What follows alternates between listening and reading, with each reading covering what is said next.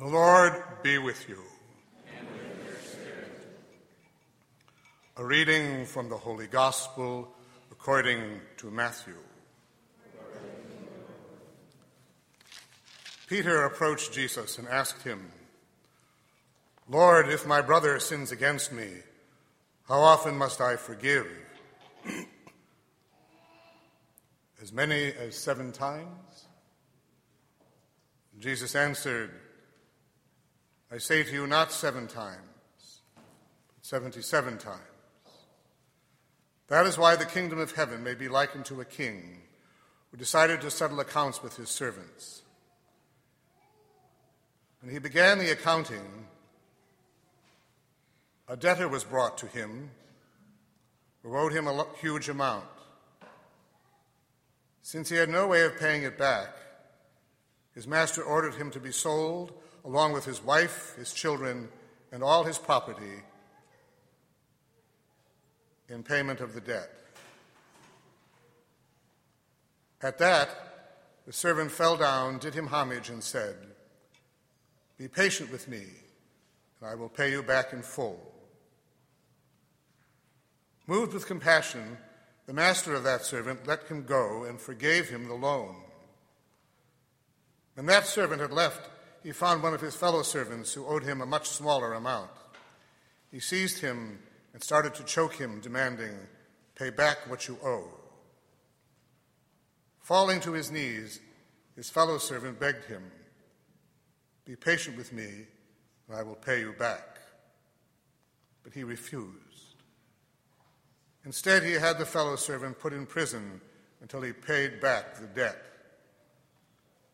Now, when his fellow servants saw what had happened, they were deeply disturbed and went to their master and reported the whole affair. His master summoned him and said to him, 'You wicked servant, I forgave you your entire debt because you begged me to. Should you not have had pity on your fellow servant,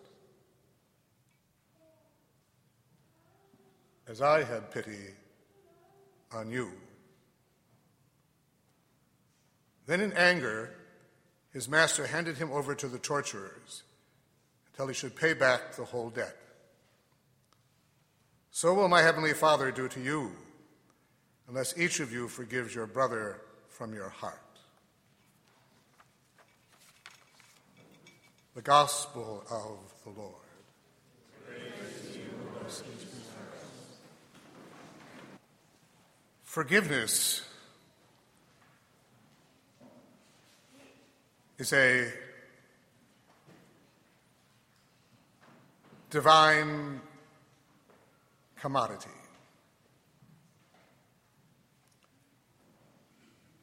It's something that very often we find difficult, and at times almost impossible. When we do forgive, we like to think of ourselves as being superior. We're lowering ourselves to grant forgiveness of someone beneath us. Real forgiveness, because it is divine, is a somewhat rare thing. And yet, if it is divine, it must in some way be reflected in us as humans.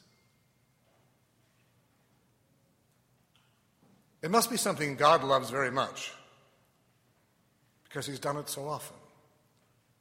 And God, furthermore, rejoices in forgiveness.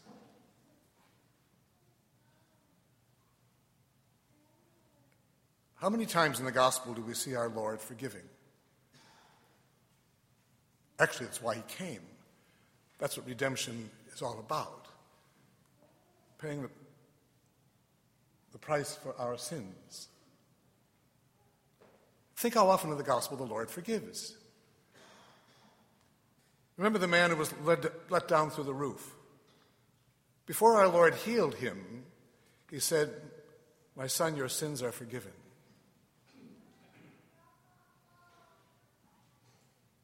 He didn't ask to have his sins forgiven.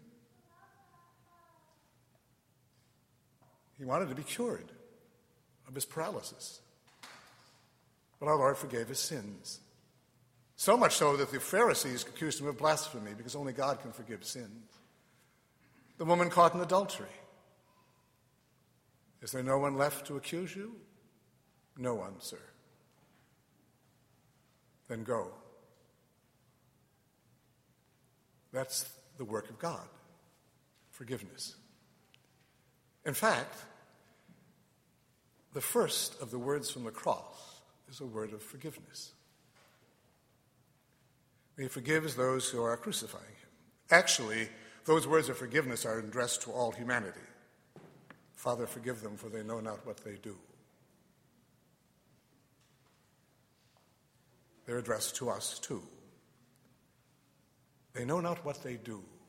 Sometimes only our ignorance saves us.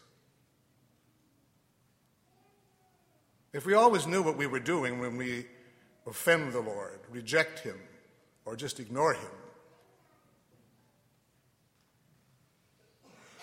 we could never be saved. But God forgives.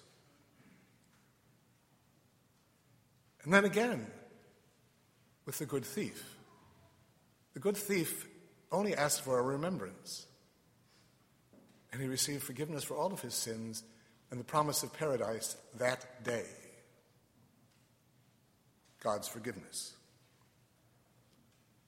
How different from ours, isn't it? Again, sometimes we are reluctant to forgive, sometimes we never will. Or rather, we seem to think that forgiveness lies in the emotions. It doesn't. Forgiveness is an act of the will and is therefore subject to command. It's like love. We always seem to think love lies in the emotions, and love isn't there. Love is in the will, and again is therefore subject to command. I can forgive you even though I might feel hostile, even though you may still want to offend me and may do so again. I can still forgive you. It's an act of the will by which I wish no evil on you, since a lack of forgiveness is a form of hatred. Do you remember that horrible scene from Hamlet when Hamlet's uncle, who had murdered his father and married his mother, is standing alone, and Hamlet sees the occasion to kill him. But he realizes he's just gone to confession. And Hamlet chooses not to kill him then, because when he kills him, he wants him to go to hell. That's hatred, and that's a lack of forgiveness. I've always thought that was a terrible scene. That imagine, not only do you want to kill him, but you want him to go to hell. That's a lack of forgiveness. And it was just an act of the will. Today's gospel is about that. St. Peter, here again, St. Peter did very well once, several Sundays ago. And he's been going downhill ever since. Remember just a week or so ago, he's tried to talk our Lord out of the cross. And today, he says, Lord, if my brother sins against me, how often must I forgive? As many as 7 times? The law said 3.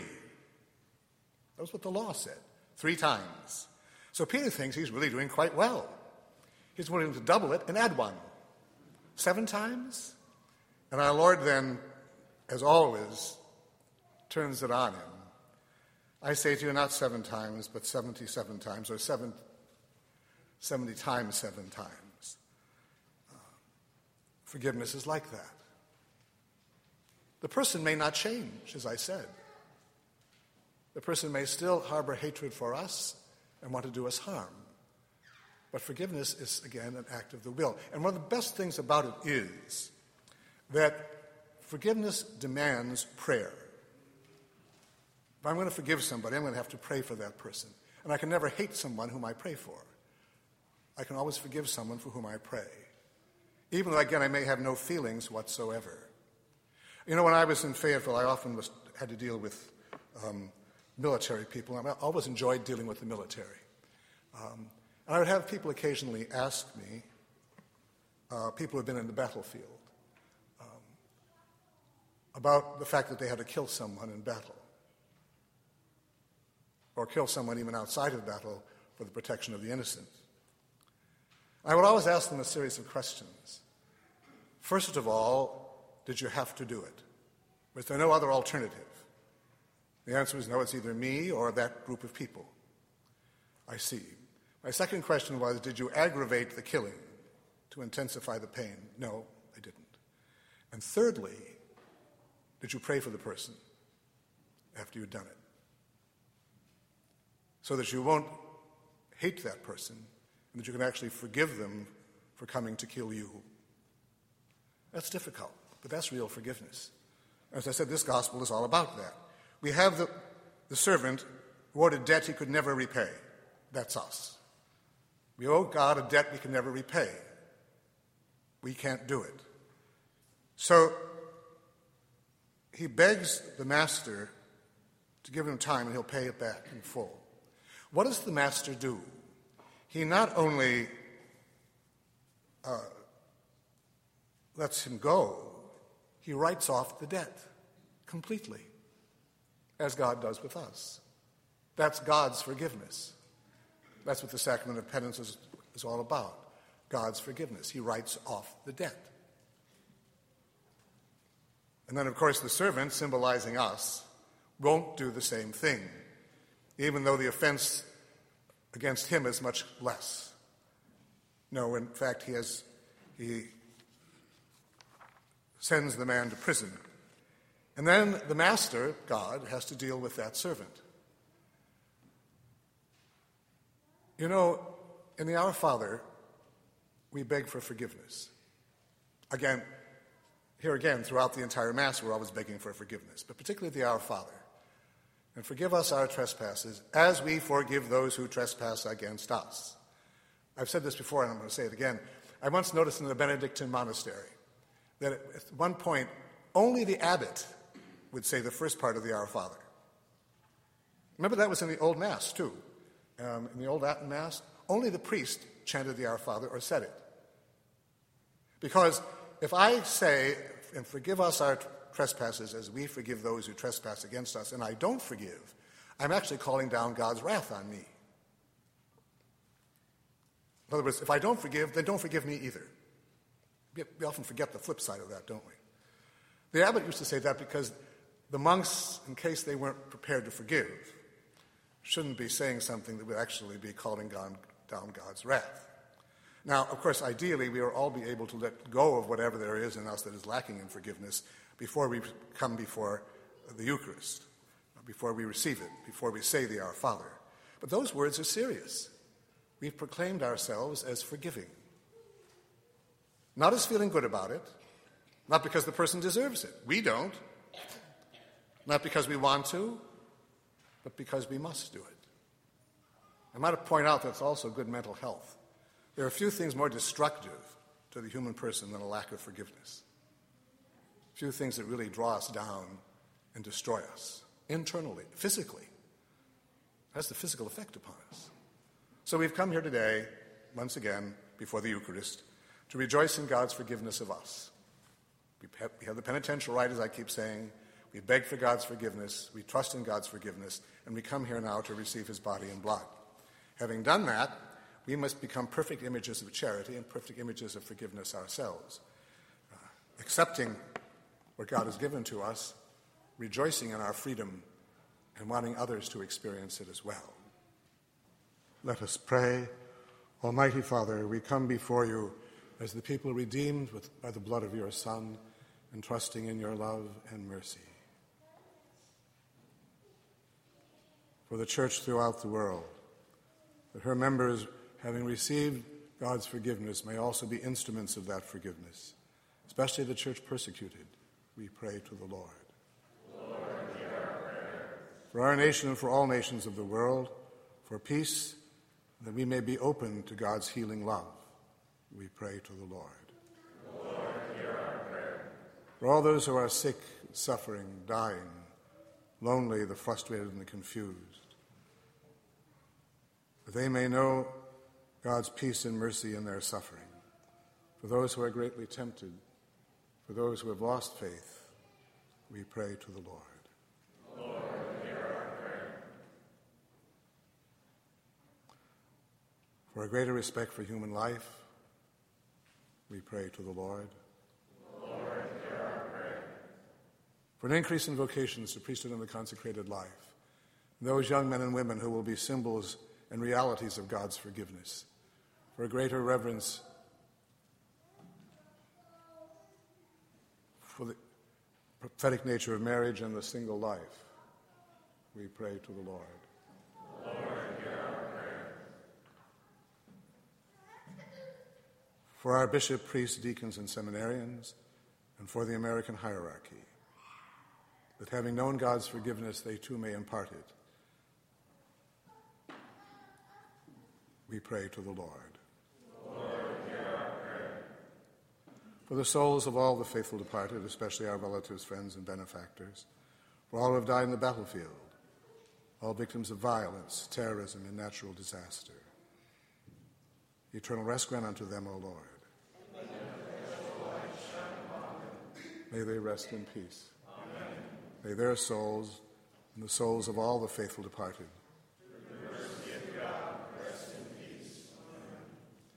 and for all of us here, that having experienced God's forgiveness, we too may be visible signs of that forgiveness and visible signs of that love and mercy, we pray to the Lord. Lord, hear our prayer. We now join our prayers to those of the Mother of Mercy as we sing.